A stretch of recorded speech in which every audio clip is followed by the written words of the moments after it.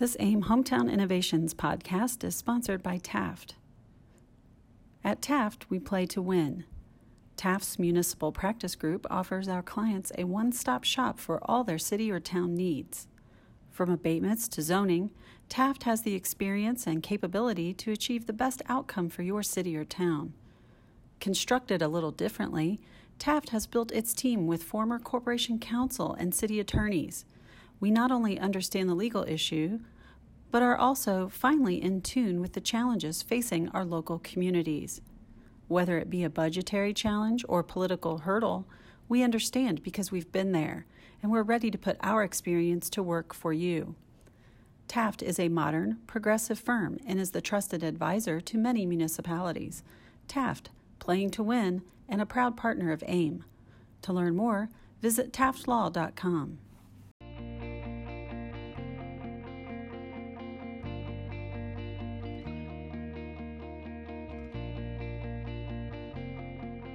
This is Matt Greller, CEO of AIM. Welcome to the Hometown Innovations Podcast.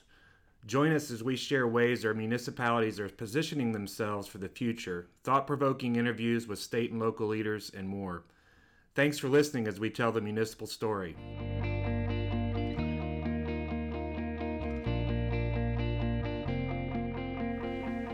Welcome to this episode of AIM's Hometown Innovations Podcast. This is Chelsea Schneider with AIM. And today I am with Lindsay Moss, AIM Government Affairs Officer and Legislative Counsel. Thanks for being on the podcast, Lindsay. Thanks, Chelsea. Glad to be here. Great. So we are going to be looking ahead to the 2020 legislative session that's coming up quickly in January. So it's going to be a short legislative session, which means lawmakers won't be doing the big haul of writing a new 2-year budget.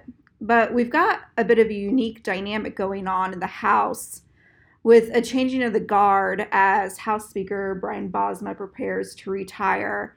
So I wanted to kick off the podcast discussing how will that shift in State House leadership, how that might impact session and also municipal issues overall.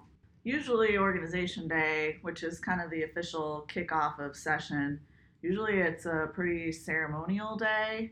But this year there were big changes that were announced when Speaker Bosma announced his decision that he wouldn't be running again, but that he would be staying on for one more session as Speaker, but that the plan was to elect a Speaker-elect to allow that person to kind of learn the ropes one last year under his leadership.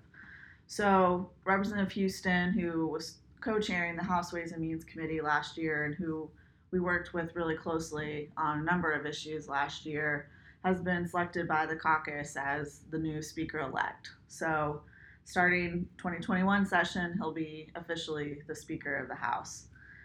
Obviously, Speaker Bosma has been a really strong leader and a presence at the State House for a really long time. So this is a huge deal and will be a huge shift in the House, especially when we consider that the Senate is under new leadership too. As recently as last year, this will be the second year where the Senate's leadership team will be in place too. So lots of big changes at the State House, but Representative Houston is great to work with, and we look forward to continuing that work with him. Great. So with those changes, kind of going to what we do every year at the State House, proposing a series of operational changes. So basically non-controversial items designed to make local governments operate more efficiently.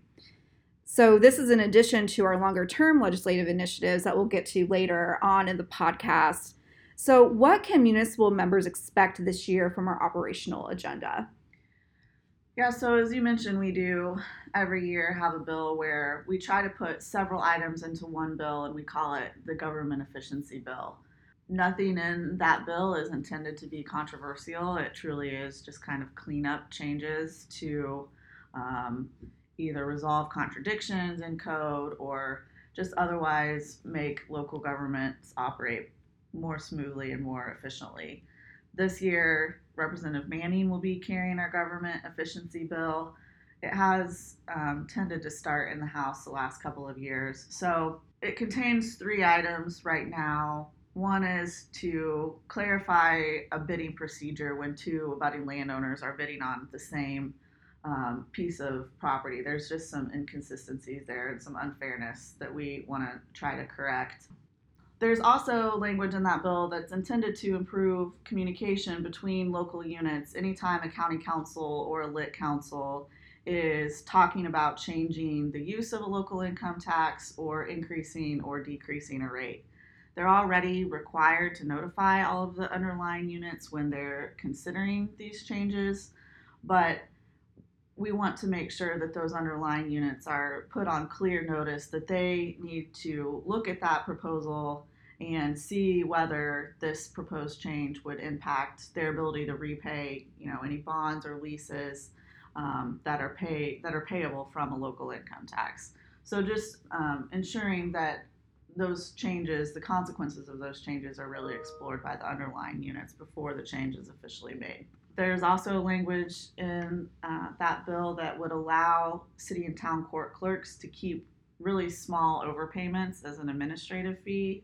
Right now, county clerks are already allowed to keep a $3 administrative fee when there has been an overpayment. We just want to allow that same ability for city and town court clerks.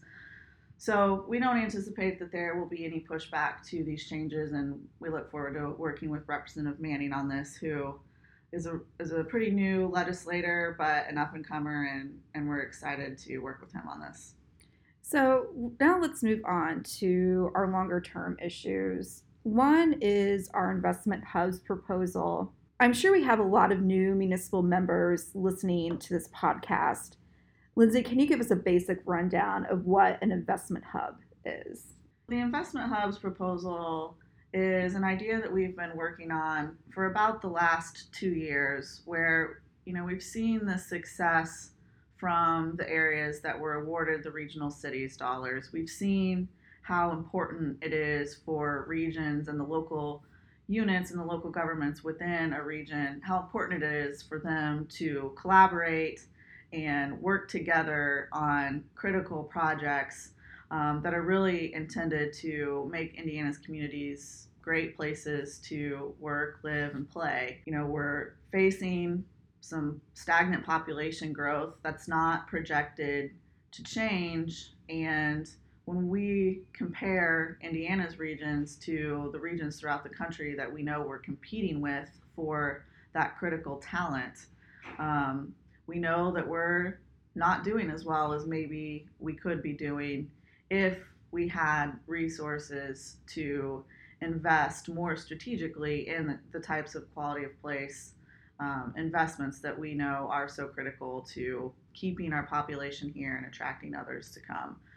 So what the investment hubs legislation does is it takes the statute that was used for the Regional Cities Initiative, where local governments formed a regional development authority to deploy the regional cities dollars that were awarded by the state.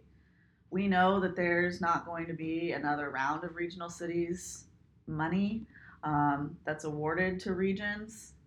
That was funded by a tax amnesty program that is probably a once in maybe every 10-year opportunity.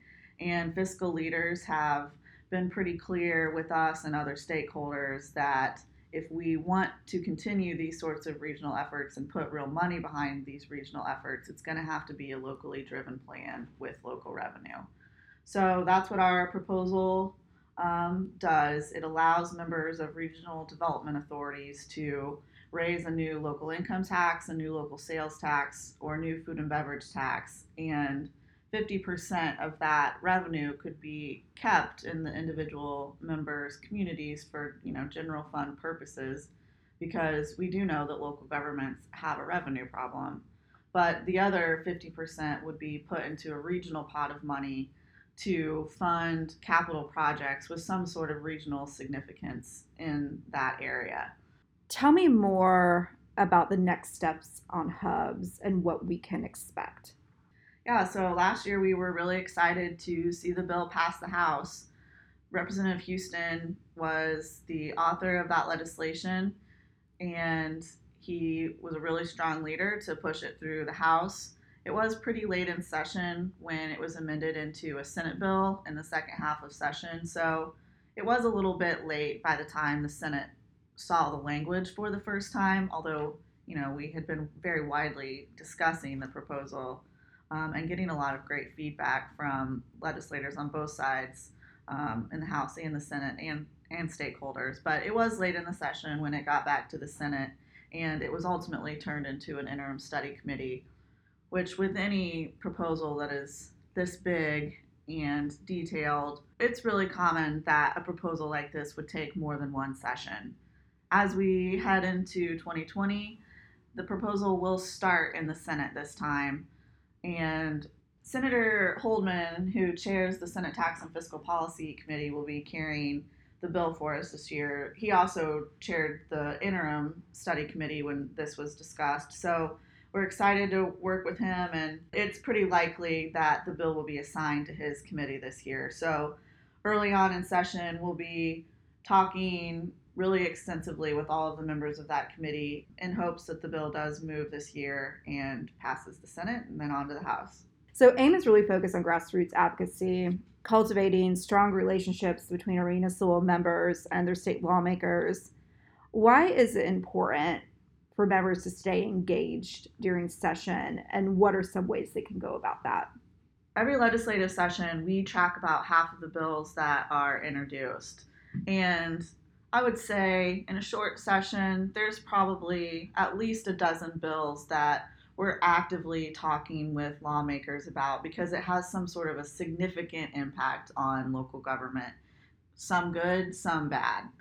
And when local elected officials have good relationships with their legislators and are talking often with their legislators about the bills that do have a significant impact on cities and towns, it makes our job at the State House so much easier because they are feeling the pressure of understanding that their local elected officials are watching and being held accountable for the decisions that they make in Indianapolis.